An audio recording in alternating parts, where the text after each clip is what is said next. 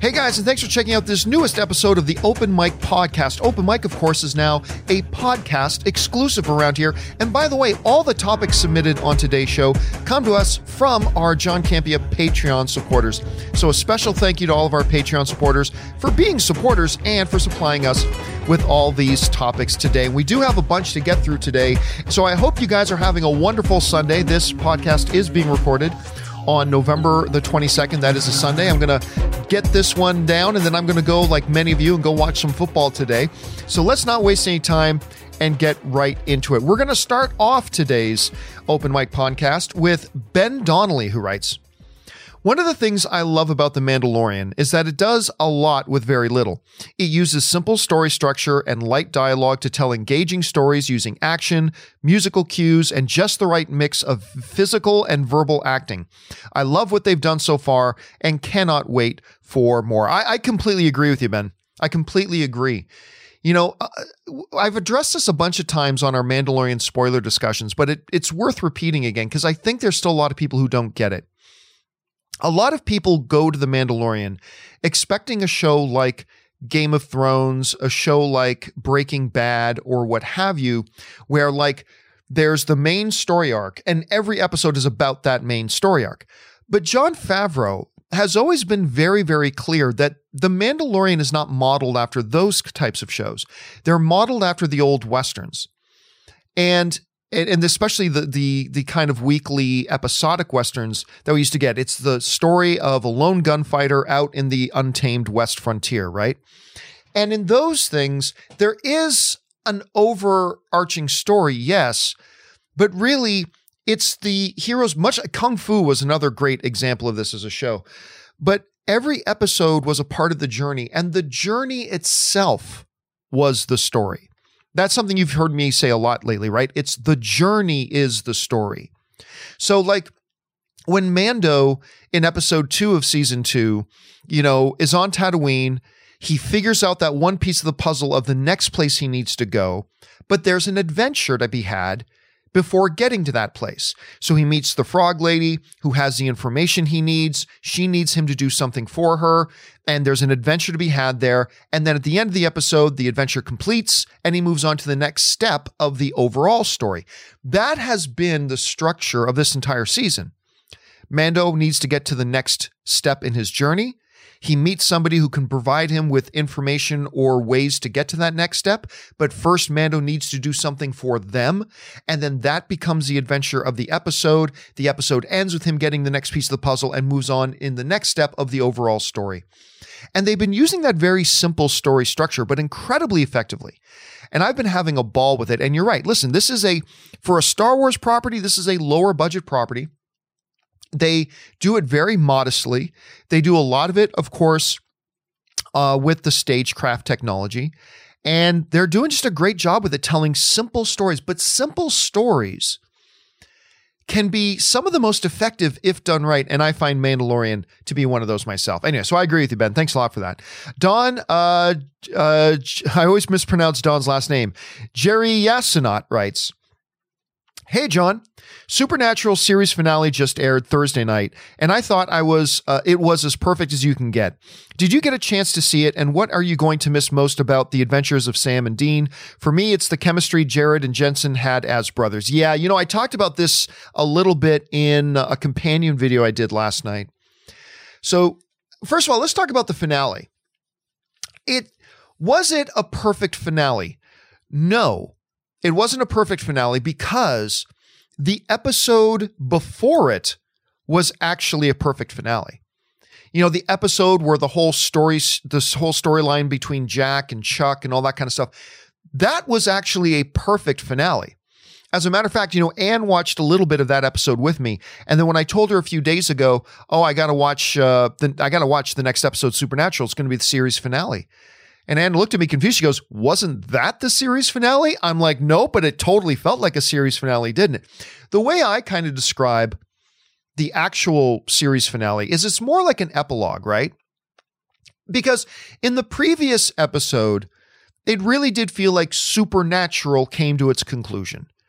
And now they tagged on one more episode as a what happens after the happily ever after. You know, in traditional fairy tale storytelling, it was the last episode that really finished off the story of Supernatural, and the boys lived happily ever after. So then they did one more episode that was kind of like the sweet goodbye, and it's the epilogue. It's just saying, okay, so what happened ultimately after the big win? What ultimately happens with the Winchester boys? And it kind of gave us that little epilogue. And it was really nice. I mean, I enjoyed it. I liked watching it. My one little nitpick with it, as I take a sip of my soda here, my one little nitpick with it is that it would have been nice if they ended in such a way that it left a door open that if 3 years from now, Kripke and Ackles and Padalecki, they all decide, you know what? Somebody had this great idea for like a one-shot, streaming miniseries, like a 4-episode streaming miniseries or a one-shot movie, not necessarily theatrically, but a one-shot movie or something like that. It would have been nice if somehow they just didn't end it with a cliffhanger or with a big open door, but if they just left the possibility there that they could return to this world if they want. But I suppose this is indeed Supernatural, so I suppose they could do whatever they wanted. But the thing I will miss about the show the most is just hanging out with the characters. I love from Sam and Dean to the auxiliary characters. Obviously Bobby, Crowley is one of my favorite television characters of all time. Castiel, Chuck, Lucifer. I mean, just hanging out primarily with that core set of characters is something I'm going to probably be the thing that I miss the most on.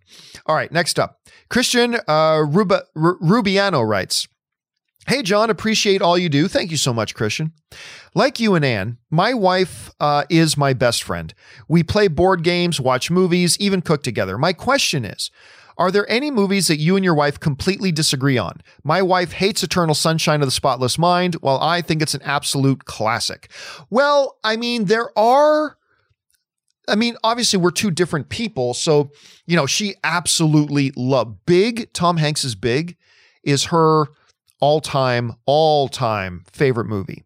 I like Big, but I can't watch it every month like Ann can. And that Big is life. What Star Wars is to me, Big is to Ann. But, I don't hate Big. I like Big. The one movie that I know of that we like night and day completely disagree about is my second favorite horror film of all time, The Descent. I love that movie. Like, so utterly and completely, I love that movie. And Anne thinks it's terrible. Like, just Anne thinks it's a completely bad movie. So that is the one movie that she and I have that we absolutely completely disagree on. All right, next up. Saberwolf writes, "Hey, John. MMA question here. Have always been a big fan of Brock Lesnar due to such a beast. I mean, as a heavyweight, he had to cut weight to make weight. To be that big and move that quick was always fun to watch. How good do you think he could have been if he started his career way earlier than he did? Oh, in mixed martial arts? Oh, unstoppable.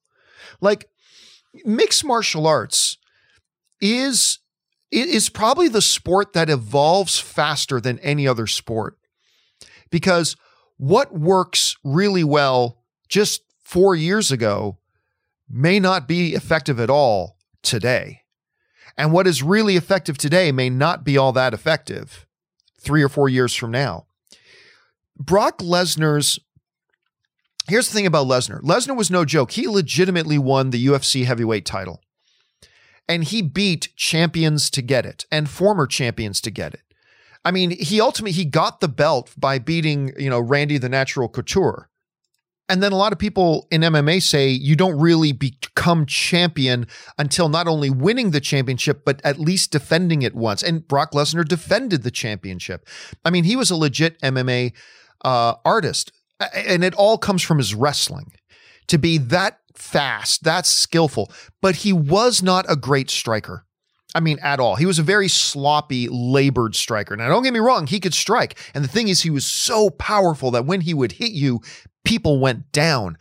But he was not a great or talented striker. And the thing is, as a couple of years moved on, and he suddenly came across guys who were much more better well-rounded than he was, like Cain Velasquez.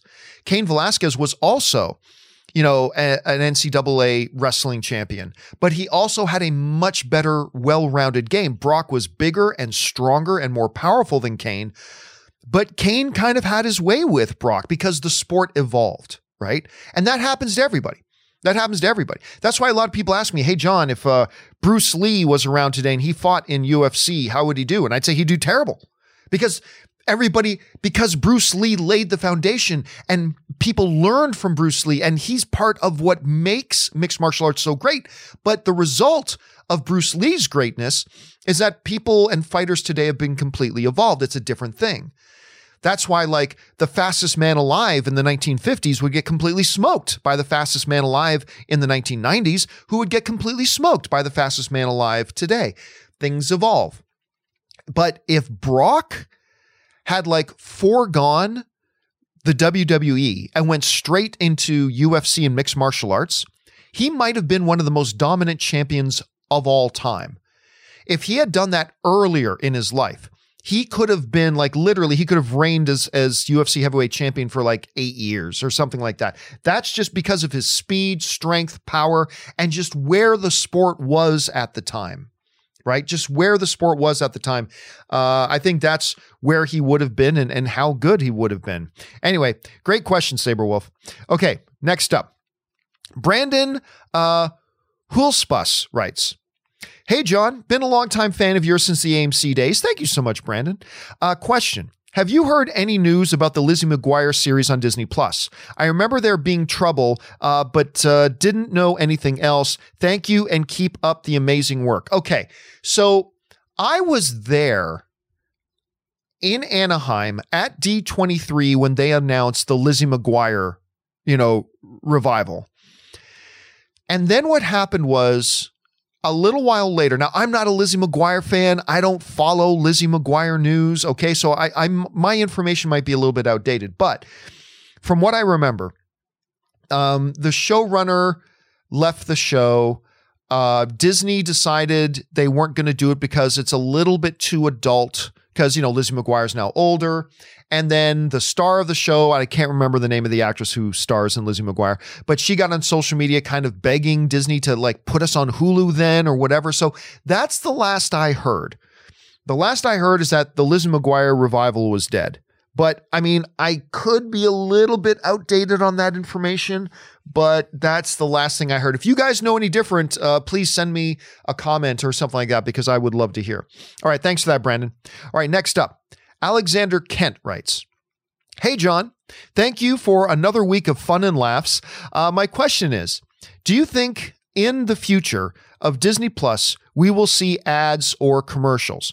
My wife and I were discussing the value of Disney Plus, and we did not realize this because we use other services, Hulu, Peacock, etc. But Disney Plus doesn't show any. Thoughts? Well, yeah, they kind of follow the model of, Netflix and the model of HBO. I mean, HBO will show some stuff, but it's all HBO related stuff. HBO promotes their own stuff. So that's kind of a different thing to me. But yeah, that's the model Disney Plus follows. Now, Peacock is an interesting one because Peacock, they have a ad-supported version of Peacock, but that's free, right? You don't have to pay any subscription. Then they have different levels where you can have, see, that's a very, despite the fact that I hate the name Peacock, that's a very interesting thing that Peacock does that makes them very unique amongst all the streaming services, that they have these multiple tiers of free, or then paid with just a few ads, but a lot more content, and then a totally ad-free one. Hulu also has a level where you can pay a little bit extra and get no ads. So that's a little bit different. I don't think Disney Plus will ever show ads. At most, I think what Disney Plus may do is what HBO does, where before a Disney Plus piece of content begins playing, they may show a brief promo of something else on Disney Plus. But I don't think you're ever going to see, hey, before this episode of The Mandalorian, here's a word from our sponsor, Clorox bleach wipes. I don't expect we'll ever see that. What is going to happen, though, is you're going to see the price of Disney Plus increase. But that's their model. Their model is going to be completely subscription-based. So no, I don't expect that we will ever see ads on Disney+. All right, next up, we've got David Zuckerman who writes, "Hey, John, is it just me or have you lost all faith in humanity? Without getting political, COVID continues to spread. The thing you love most, the movie-going experience, has been taken from you. And despite you doing the right thing, having less fun by social distancing, staying in, etc., things just keep going in the wrong direction. To quote a friend, I hate everyone and everything. What do you think? I need a sermon from the Church of Campia." All right, thanks a lot for sending that in, man. Listen, I'm not going to lie. I'm not going to sit here and lie to you. The last couple of years, my basic faith in humanity has taken a bit of a beating. It really has. My basic baseline understanding and belief in the goodness and intelligence of human beings has taken a beating. I just sit back and watch people do continuously stupid things. And look, the COVID situation, I don't get political on my show. I don't talk politics.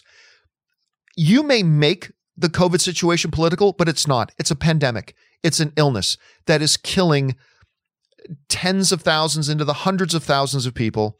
We're now getting 150 to 200,000 new cases per day. They just had over 1 million new cases in 1 week. In 1 week, 1 million new cases. And all of this was avoidable. All of this was avoidable. If people just did basic, intelligent things. Listen to science, not witch doctors. Listen to the world's leading experts on contagious diseases. But we refuse to. Too many of us decided to make it a political issue. And as a result, instead of managing the pandemic, we let it run rampant.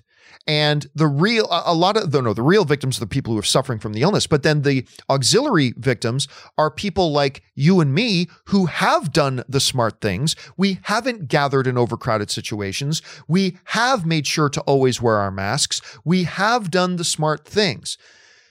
And yet the world keeps getting worse because of all the ass clowns who just refuse to listen to the world's foremost experts on things, on the basic things we need to do. And yeah, I'm not going to lie, David, that has hurt my belief in humanity a little bit. I'm not going to lie. But there is light at the end of the tunnel, my friends. There is light at the end of the tunnel. So let's keep a little bit positive here, shall we? All right, SK Zhang writes, "Hi, John. I actually like the Wonder Woman approach. It places, you just miswrote that. It places where people can watch it in cinema, watch it in a cinema. And a week or two later, everyone else gets it on PVOD. It's not the perfect plan, but during COVID, it'll just have to do. At least we're getting something for Christmas. And one more thing, include me in your Oscar speech, please." Yeah, well, I don't expect that my movie, which of course becomes available for streaming this Thursday, everybody. It's going to be in certain countries on Amazon that you can get it, and worldwide it'll be available on Vimeo On Demand. You can get that anywhere in the world, and I'll make sure when we launch it on Thursday that you'll have all the links to it to either get it on Amazon in certain countries or in everywhere else in the world on Vimeo On Demand. Anyway, but I don't expect it to win any Oscars. Let's be clear about that. Okay. No, it's not a best of both worlds. It's a terrible approach. But it's approach that enforces their view right now. Look, we could still get Wonder Woman, especially with the a vaccine now on the way. They could have pushed Wonder Woman to July or August of 2021, and then it could have come out in theaters when the pandemic won't be gone. Let's be clear. When the vaccines start coming out, the pandemic won't just disappear, but it'll be on its heels. Like, we will be managing the pandemic at that point. Theaters will be open. People will be able to go out again. It's, we'll be getting back to a certain sense of normalcy by then. They could have done that, made $1 billion in the box office, and then have it come out on video and on demand, and everybody's happy. Now, everybody loses. Everybody loses now. But I get it. Warner Brothers, just like we talked about Disney's, transition to an all direct-to-consumer model, Warner Brothers is looking to do the same thing. And they believe that doing this will help them in that transition. Not to mention, Warner Brothers is getting the crap scared out of them right now because they see Disney Plus in just 1 year get 73 million subscribers, more than twice the amount of subscribers that HBO and HBO Max has. That scares the crap out of HBO and Warner Brothers. So you're going to see them taking some more drastic measures to try to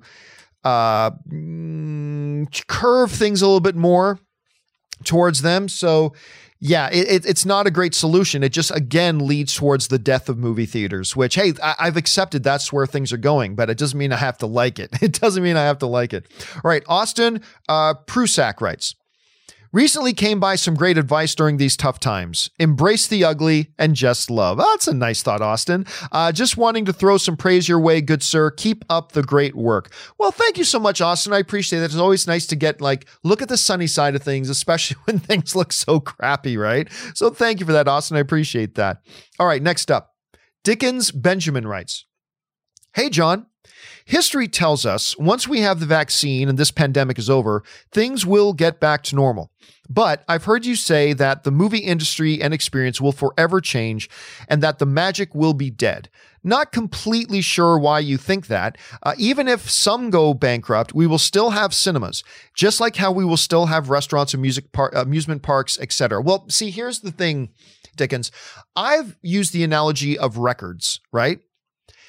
There was a huge, long era where the vinyl record and the record player was the de facto standard. That's how you listen to music at home, was the record player. I mean, other than the radio, but when you to buy music, the way you bought music was a record player, most predominantly.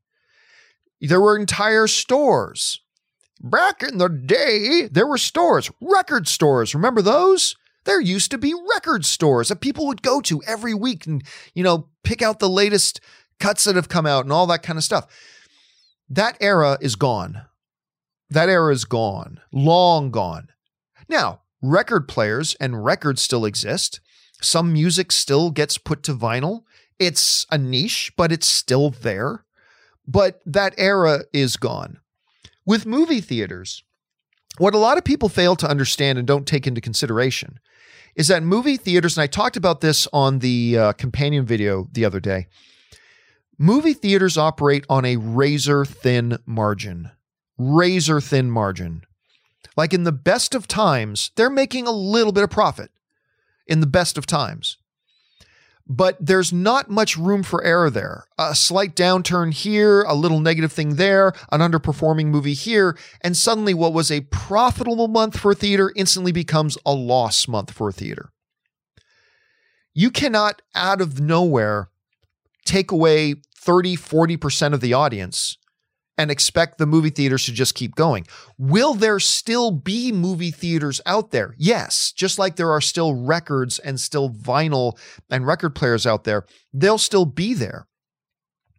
But the era of the movie theater is gone. It's gone. Big major chains won't be able to, and I'm not saying this is going to happen in the next 6 months, but what ultimately is going to happen as everything moves to streaming, the big movie theater chains are not going to have the audience coming or the product available to maintain those already razor-thin margins. So you will get the odd community movie theater that'll be playing, hey, we're going to show Princess Bride on the big screen. Great, and I'm going to go to those. But, that era, like the record player era, that era of being able to every week go to one or two brand new movies with hundreds of other film fans, watching it the way movies were meant to be watched, in the best possible environment for watching them, laughing and crying and being excited with hundreds of other people. That era is over. I mean, not exactly right now, this very moment, but in the coming year or 2 or 3 years, that era is going to be over.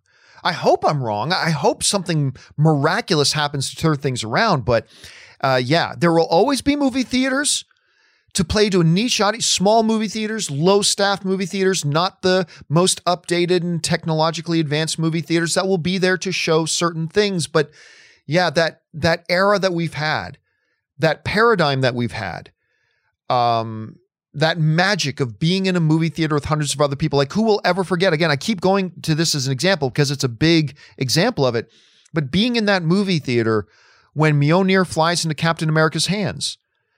Oh God, I would have hated it if the first time I saw that I was alone in my stupid house and not in a movie theater with hundreds of other people cheering and roaring and, that magic, which can't be replicated at home. That that movies can still be great. Don't get me wrong.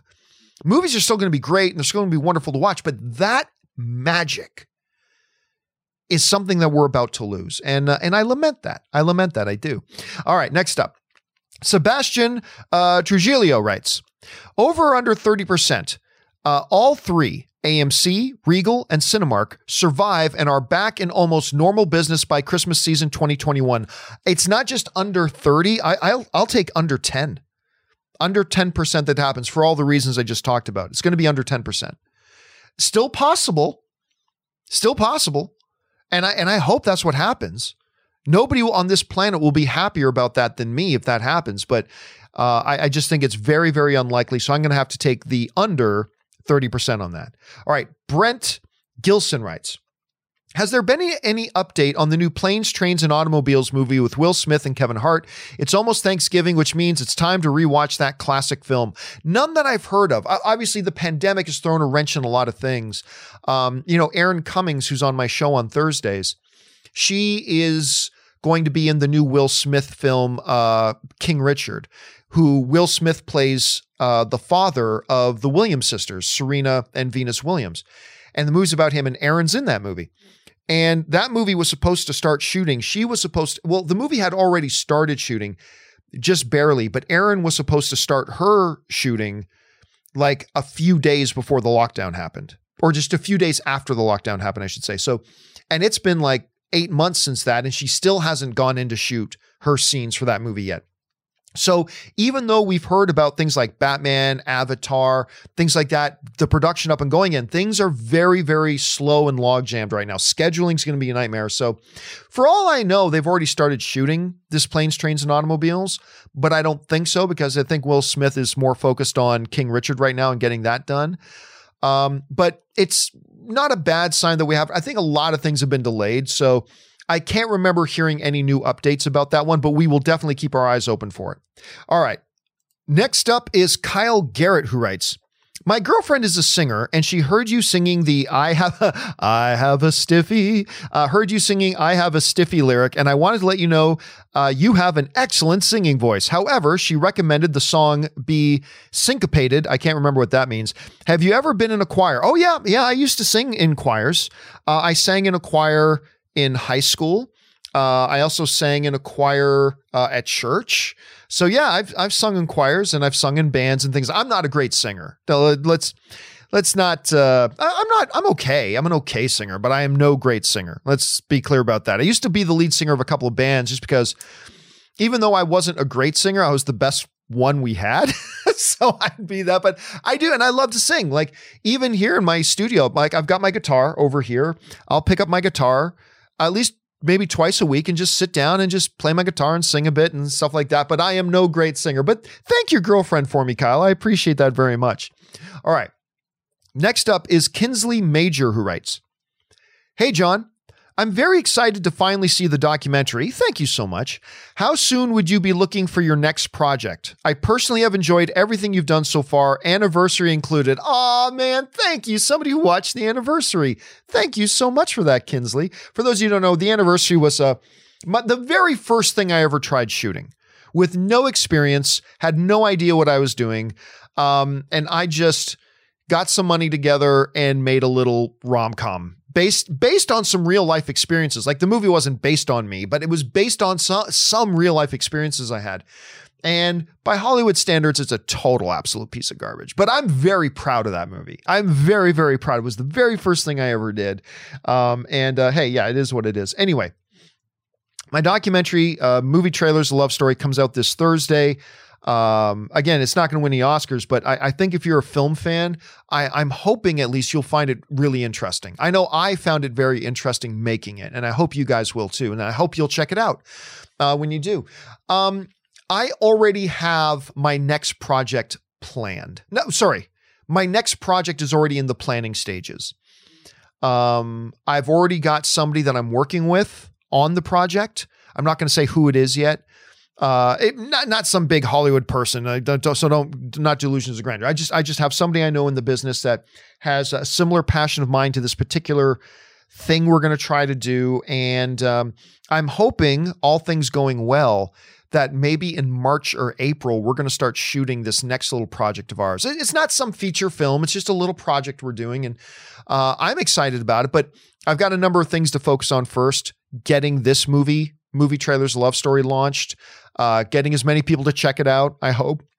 Because ultimately, my hope is people renting and watching movie trailers, a love story, and getting other people to go check it out and rent it is going to be what finances the next project. That's the hope, at any rate. So I've got to get this one released. We're coming up to the new year. It's the holidays. Ann and I just bought a house, first house we've ever bought. So I'm very excited about this. So we're going to be moving in January as well. So we got a lot of things to get through, but we're hoping March, April, or May is when we'll start maybe actually, rolling cameras and starting to shoot this next project. So that's the hope. But anyway, thanks for the support on that, Kinsley. I really appreciate it. All right, next up, Craig Wooten writes, "Hey, John, I know how you feel about the Golden Globes in terms of prestige and show, but do you like any of the other precursor Oscar award shows, the BAFTAs, the PGAs, etc.? I have found myself enjoying the SAG Awards and the Independent Spirit Awards as my favorite two of the past couple of years, especially since narratives around who the frontrunners are in the categories have usually hardened by the time the Oscars are presented." Yeah, so for those of you who have listened to me for any period of time, I think the Golden Globes are an absolute joke. They're an absolute farce. Now, that said, they also put on the best show. I mean, look, there's no getting around it. The Golden Globes put on an awesome show. Most years I don't even watch the Golden Globes, but every once in a while I will, just because they do a really good job of the show. They put on an entertaining show. They really do. And it's probably better than any of the other award shows, but their awards are utterly meaningless. And the reason their awards are meaningless is because, for example, take the Academy Awards, all right? The Oscars. The Academy is made up of 7,000 plus film industry professionals who everything from ranging in the disciplines of cinematography, writing, executives, directors, actors, sound professionals, publicists, on and on. 7,000 plus filmmaking professionals who, with a very wide body to vote from, vote on, their favorites and what they believe is the best of the year and all that kind of stuff.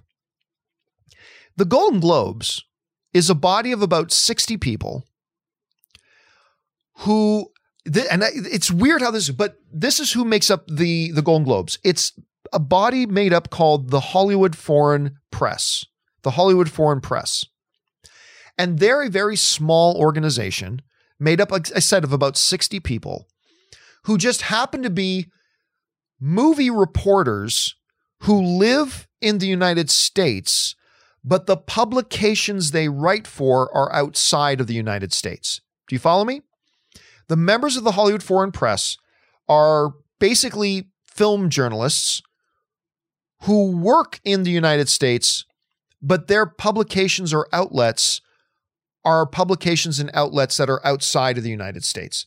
That's what the Hollywood Foreign Press is. It's an inconsequential, insignificant little group with, look, good on them for having their little organization. That's fine. That's wonderful. Good on you for having your little organization. But it's really inconsequential. I believe things like the BAFTAs, the PGAs, the SAG Awards, they are infinitely more important. Because the BAFTAs is basically the Academy, the UK Academy, made up of film professionals. The PGA is the Producers Guild of America. These are producers. These are filmmaking professionals. The DGAs, the Director Guilds of America, these are the actual directors who make films that vote on this stuff. The SAG Awards, the Screen Actors Guild, these are the actors who act in all these movies doing their awards. These are all more legitimate awards than the Golden Globes by a mile. So yes, I actually do have a great deal of interest in those other award shows that are done by industry professionals. So yes, I do quite like those ones too. All right, next one up. James Hudson writes, "Hi, John. You believe Downy isn't finished, Robert Downey Jr. isn't finished with the MCU. I tend to agree. As much as I like Iron Man / Stark, I hope we are both wrong. So I'm curious if you think he should return. Despite Doolittle, he has proven to be good in the past, although I am hoping for Sherlock 3. Interesting to see if Dexter Fletcher is still directing. His Eddie the Eagle and Rocket Man were really good. Oh yeah, now look, I've said since Endgame, well, even before Endgame, like a lot of people speculated that Tony was going to die in Iron Man 3, and then they speculated he was going to die in Infinity War, and then they speculated he was going to die in Endgame, and sure enough, he did finally die in Endgame. But ever since Endgame happened, even before then, when people were just speculating about when and if Tony Stark was going to die, I've always said, he'll be back. Look, it may not be this year or next year, maybe not even in 3 years, but Robert Downey Jr. will be back in an MCU movie. I just completely believe it. Now, Robert Downey Jr. has had struggles outside of the MCU since starting as Iron Man. You know, he did that one movie that he actually produced with his wife called The Judge. He did it with Robert Duvall. It's actually not a bad little movie, but it completely flopped. Completely flopped. And then obviously recently he did Doolittle, right? Garbage movie, completely flopped. And this is the first time I've ever said this about Robert Downey Jr. Robert Downey Jr. was bad in it. Like, even when Robert Downey Jr. has been in poor movies, he's always good. Like, he's always good. This was the first time I ever watched a movie and said, you know, it's not just that the movie was bad. Robert Downey Jr. was bad. But I've liked him in Sherlock Holmes. I do like him in Sherlock, and I hope we see another Sherlock Holmes movie, although I really wanted Guy Ritchie to direct it, but I'm cool with, you know, Eddie the Eagle was great. I love Eddie the Eagle. I thought that movie was fantastic. With Hugh Jackman, loved it. Absolutely loved it. And Rocket Man was also very, very good. Not as good as Bohemian Rhapsody, but it was very good nonetheless. So I hope they do another one. Should they bring Tony back? I don't know. That's another question altogether. I don't know that I've really formed an opinion myself yet about should Tony come back. I mean, realistically, one of the things that kind of bothers me about the MCU, and you guys know I love the MCU, but one of the things that bothers me about it, and you guys know this, is the fact that it is the Marvel fake death universe. Everything's a fake death. Everybody who dies isn't really dead. They come back in about 5 minutes, which makes it hard. Like when Tony died in Endgame, while there were certain people around me crying, I thought it was a very good scene, but I felt no emotion because I just know he'll be back. I just came out of watching Infinity War, where we had this heartstring pulling moment. I don't want to go, Mr. Stark, as Peter dies, and a bunch of people crying, but he's coming back. Or when Black Panther in Infinity War dusts, there are people crying in the theater, but it's like, he's going to be back. Or when they had that amazing, maybe the most emotional moment in Infinity War, Thanos kills Gamora, throws her off the cliff, and they play that music, and she dies. It's a really hard-hitting emotional moment. Guess what? They brought her back. Next movie, just like that, they brought her back. No biggie. She's back. But John, technically she's a Gamora from another time. It's Gamora. She's back. All right? Don't try to hide behind the semantics of it. It's Gamora. She's back. And so a lot of times in these great Marvel movies, they will have these big emotional moments, but they're bereft of any of these emotions because I just know they're coming back. Felt the same thing about Robert Downey Jr. Should he come back? I mean, ultimately, no. I think when a character dies in a movie, it should be very, very, very, very rare that you play the fake death card. Once in a while is okay, but it should be very rare that you play the fake death card. And Marvel's just overplayed it too much. But at the other hand, it would be really exciting. So I don't know. I haven't come to all I feel strongly about is that he will be back. I got to admit, James, I'm not completely sure about how I feel about should he come back yet. That's a great question. All right. Next up, we've got Ben Rayner who writes, "Hi, John. Can't wait for your movie to come out." Me too, Ben. I'm very excited about it. Thank you for that. Here's my question. I know this is a big what if, but what if before he died, Chadwick and Kevin both sat down in a room and they decided what to do about the future and found someone to carry on the mantle and have Chadwick film a 1-minute video introducing the new actor? Do you think that's possible? And do you think people would accept that? Okay, you're right. That is an incredibly massive and unlikely what if. I don't believe that happened. I don't believe that happened at all. I would also feel like it would be a little bit improper. It's like, really? You want Chadwick Boseman to spend some of his precious few remaining days in the world to further Disney's business interests? There's something just icky about that I just kind of don't like. On top of that, I don't know that an actor should have a say in who plays a role later on. I mean, that's just my basic feeling about the relationship between actors and the roles they play. I don't believe an actor should have a say, but that's just me. The bigger problem to me, though, is that kind of icky feelings. Chadwick Boseman knows he only had however many days left in this world, and Disney wanted him to spend one of those days furthering their business interests, doing a video. So I don't know. Would people accept, though, if Chadwick Boseman had pre-recorded a 1-minute video saying, hey, just for argument's sake, one of the names that a lot of people like to throw around is John David Washington. So let's, for argument's sake, just use that for an example. If Chadwick Boseman had, in his final days said, hey, just want you to know that me and Kevin Feige talked about, and we both think that that T'Challa needs to carry on, and the guy to play it is John David Washington. So please support him the way you've supported me. Of course, the audiences would accept that. Of course we would. The reality, though, is we should accept it even without it, right? T'Challa is too important of a character. And, Aaron quoted Andy Whitfield, who played Spartacus in season 1 of Spartacus and did such a great job. And then he came down, he got cancer and ultimately he died of it. But, she was talking in that story and talking to other actors around it and saying in that situation, as an actor, I'm not the story. I'm there as an actor to help tell the story. T'Challa is not Chadwick Boseman.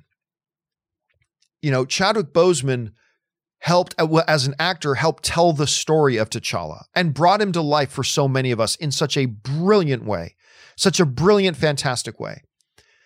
But T'Challa remains, and that story needs to continue to be told. And we need to get, Disney and Marvel and Kevin Feige need to find an actor who will do Chadwick Boseman justice in picking up the baton for Chadwick Boseman to continue to run the race that Boseman started with this T'Challa character. I mean, Boseman started by playing him. Stan Lee, I believe Stan Lee created T'Challa, so really it's Stan Lee's character. But that's the thing. So we should all accept that as it is, period. But I don't think they did that, Ben. I think the likelihood of them doing that is incredibly, incredibly small. And I would find something corporately kind of icky about that if they did. But that's just me. All right, next up, Josh Bing writes, no question here, just appreciation for all you do. Well, thank you, Josh. The start of my graduate film master's program at Full Sail University, I know a number of people who have done that program, is on the horizon in January. I plan to order and bring a John Campea Show mug with me when I move from South Carolina to Florida for the program at the beginning of 2021. You're a big inspiration for how I view film. Keep doing what you do. You have my respect, Giovanni. Oh, Josh, thank you so much. And that's awesome that you're pursuing your dream, dude. That is completely awesome that you're pursuing your dream, and best of luck to you. Again, I've known a couple of people that have gone and done the Full Sail route, and they had a really good experience. I hope you have a fabulous experience, and I hope my John Campea mug keeps you company on the way, Josh. So thanks a lot for that, man, and best of luck, my friend. All right. Mr. Bondi writes, hi, John.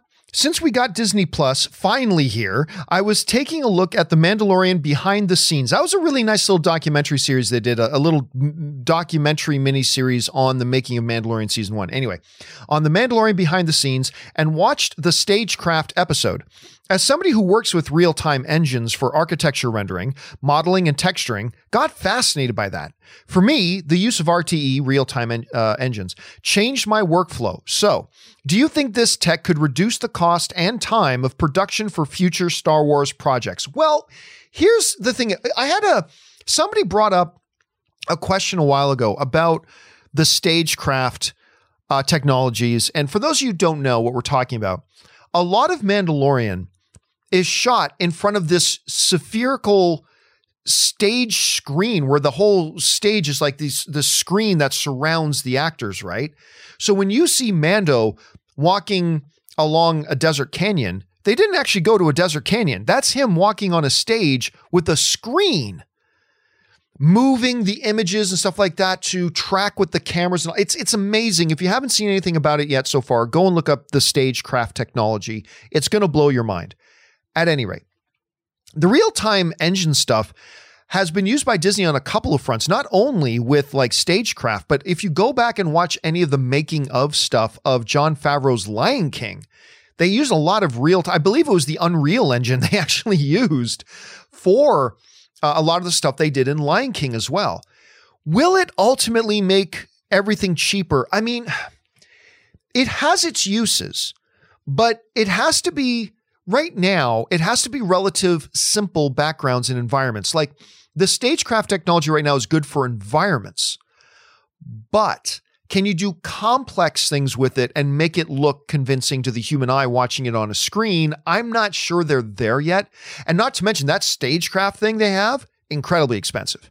Incredibly expensive. I mean, I can't even imagine how much it would cost theoretically if I wanted to rent that for a day, probably in the hundreds of thousands of dollars. So, I mean, I don't know. Listen, technology is always advancing in different forms, and technology will always allow filmmakers to do things they were never able to do before, do things a little bit easier than they've been able to do before, and oftentimes eventually cheaper than they've done before. Whether this real-time engine stuff is going to be one of those catalysts, I'm not sure yet, but it's certainly allowing them to do some certain things a lot easier and a lot cheaper. Like instead of having to go out and take an entire crew out to some set somewhere on location in the desert, just do it right here on set. Just do it right here on the studio lot. It opens up a lot of doors, but it's also very simple things they're doing, right? Very simple things they're doing. So we'll see how that evolves over the years, but it's absolutely something we got to keep our eyes on. All right. Manny Garcia writes, "Hello, John. Sorry if you've answered already, but I got an email from AMC saying that they're still pausing my A-list until March of 2021. So we know they're planning at least to stay alive until then. Well, everybody plans on staying alive. It doesn't mean they're going to still be alive. So keep that in mind. If they go under, where are all these movies that were pushed back to mid to late 2021 going to show? They can't all possibly go to streaming. Sure they can. They absolutely can all go to streaming. I mean, that's the thing about streaming. You don't have to, like, look, when you're going out on a Saturday night with friends and you're planning your evening, you guys are going to go out for drinks, have dinner, go watch a movie, then maybe go out after. I mean, you generally will do one movie, but the thing about streaming is you can just sit on your ass at home and you don't have to plan things with other people. You're just sitting at home and you can watch 5 movies in a day if you want. So yes, they absolutely could all go to streaming. I mean, ultimately, they're all going to go to streaming eventually, even in the current model where movies go theatrical, they play theatrically. Then after the theatrical window is done, about 90 days, then they all go to streaming in one form or another, whether it's PVOD or on something like Disney Plus or Netflix, whatever, right? That's the current model. So they all go to streaming anyway. It's just that they'd be going to streaming a little bit sooner. So yes, Manny, they absolutely can. I'm not saying they will.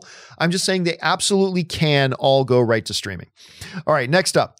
Edgar Navarro writes, with Mortal Kombat now on hold for obvious reasons, do you believe that they're confident enough that the movie will do good in the box office, or that this might be a last shot at reviving Mortal Kombat as a movie franchise? I'll tell you what, Edgar, I don't believe at all that they are confident that it would do well at the box office. There's no basis or reason to believe that they would be confident that it's going to do well at the box office. They're not confident about that at all, and nobody should be. And don't forget, like, the original Mortal Kombat movie that came out only made like $120 million, right? Worldwide. And it's been a long time, and a lot of people say that the time to make another Mortal Kombat movie would have been like 8 years ago. So, I mean, I don't know where things are right now. Is this the last shot at reviving Mortal Kombat? It depends on how it does. Like if the new Mortal Kombat movie comes out, and right now we have no idea when it will. When the new Mortal Kombat movie comes out, if it's really good and does fairly decently, then they'll do another one. If it comes out and it's sort of well received and it kind of gets close to breaking even, well, then it might still go on. It might revive it as far as the big screen goes, because it's doing quite well as a video game. But if it comes out and it's divisive and maybe a lot of people don't like the movie and it doesn't do well, then I don't know when they'll take another shot at making another Mortal Kombat. This Mortal Kombat movie is very, very important for the franchise on the screen. If this one doesn't do well, at least even marginally well, it could be the last shot at it. So I don't know. We'll have to kind of wait and see. All right, next up. Andre Maria writes, "Hello, John. If the Uncharted movie and the HBO Last of Us series work out well, do you believe that Sony will invest heavily in other major PlayStation adaptations such as Ghost of Tsushima, God of War, Horizon Zero Dawn, and Ratchet & Clank reboot? First movie wasn't all that great, but it wasn't under Sony, so they could try again, and so forth. They are already working on some other stuff like Sly Cooper and Twisted Metal after all." Well, here's the thing. They're already taking it very seriously. Sony has already created their own movie division exclusively for like their video game titles. I can't remember off the top of my head the exact name of it, but I remember we talked about it on the John Campea show a number of months ago.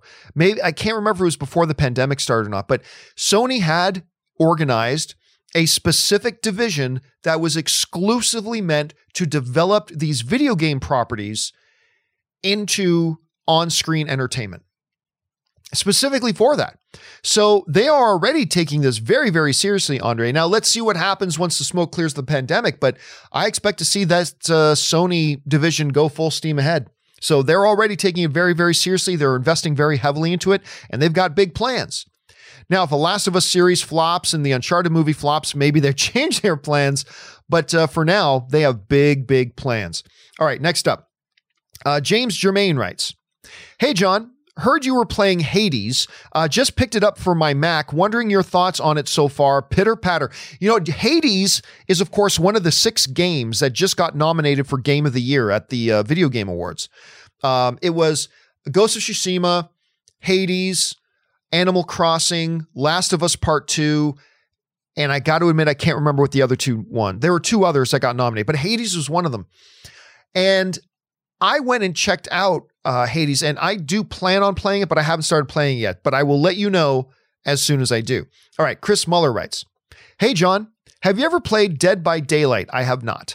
I'm quite late to the party on it, but it's really a really fun multiplayer game that I highly recommend trying, and I don't often play multiplayer games. Each round pits 4 survivors trying to escape against one killer trying to stop them. A round only takes about 10 minutes, and you can play as either a survivor or a killer. It sounds interesting. Here's my one thing about that, though, and I never have played Dead by Daylight, so maybe I'll have to go check it out. I generally don't like multiplayer games. Like, even me, in all the years that I played World of Warcraft, and it's a lot of years that I've played World of Warcraft, I don't multiplayer. Like, I don't join parties. I don't join guilds. I don't raid with other people that I know. I just like playing the single player adventure aspect of World of Warcraft. That's just how I like playing it. And even when I play like Unreal Tournament or something like that, I just kind of like playing against, I'll just set the bots to their highest level. And I just kind of like playing against bots. For whatever reason, I don't really like multiplayer games all that much. Online poker is a little different. That I do enjoy. I like playing poker against other people. And Fall Guys. Obviously, I kind of like Fall Guys. I do, but generally speaking, a lot of these other games I don't. But it does sound interesting, Chris, so I might have to try that out. Thanks for the recommendation, man. Okay, next up. Mark Crowder writes, "I don't want to spoil anything, but do you think the new Star Wars holiday special confirms that Finn is Force sensitive?" I don't. By the way, the new Star Wars holiday special, the Lego holiday special, awful. It's awful. It's got a couple of pretty funny moments. It does. I'll give it its due. It does have a couple of pretty funny moments, but it's borderline unwatchable. It's terrible. Anyway, the Lego holiday special is not canon. There are just too many things that happen in it that clearly make it not canon. Listen, I've always assumed that at least as early as, the Last Skywalker, I've believed that they've clearly indicated that Finn has some degree of Force sensitivity. And I think they reaffirmed that several times throughout the last couple of movies. So I don't need the Lego special to quote unquote confirm that. But no, the Lego special doesn't confirm anything because the Lego special is not canon, and thank God, because it's dreadful. It's absolutely dreadful. And I like all the Lego stuff, but this was just terrible. Absolutely terrible. Anyway, all right, last question of the day, guys. This comes to us from Kevin Esparago, who writes, don't you hate it when the villain finds out who the hero really is, whether it's their secret identity or some other personal information, and then you automatically know the main villain will either die or get locked up somewhere where they can't tell nobody? It's such a common trope these days. Redemption for a bad guy when done well is great. Darth Vader, Prince Zuko, etc. Many times it's not earned though. Oh yeah, no, listen, when the villain finds out who the hero is, when a villain, depending on the property, when the big bad guy finds out the true identity of the hero, the writers of that movie or show or series or franchise have now backed themselves into a corner, because now there's only a few ways this can go, right? Once the villain finds out who the bad guy is, there's only a few options now available. The bad guy dies. The bad guy has his mouth removed, or it's some way like thrown into a pit so deep they can never tell who the person is, or the hero's cover gets. I mean, there's just not many options left. Now, every once in a while, I've seen it done pretty well, and in a pretty entertaining and maybe even a little bit surprising way. But overall, they do kind of back themselves into a bit of a corner when they do that. So yeah, I mean, it used to be when the villain finds out who the hero is, it creates a, oh shit moment. But now, not really. Now for me, it's kind of like, now what do they do? As far as the writers of the show, what do you do now? So I don't know. I'll always give them the benefit of the doubt to see if they can come up with something creative, but usually it doesn't work out so creative. So anyway, yeah. All right, guys, listen, that'll do it for this installment of Open Mic. Again, a special thank you to our Patreon supporters. Number one, for being Patreon supporters. And number two, for sending in these great fun questions, because you gave us great fun things to talk about. And listen, guys, if you're interested in becoming a Patreon supporter to help support the John Campea programming that we do, head on over to patreon.com/John Campea and get all the information there. And maybe you'll want to be a Patreon supporter yourself. Don't need to be. I'm just glad you're here listening to or watching our content. So thank you for being here. All right, guys. That'll do it for me for this installment of Open Mic. My name is John Campea, and until next time, my friends, bye-bye.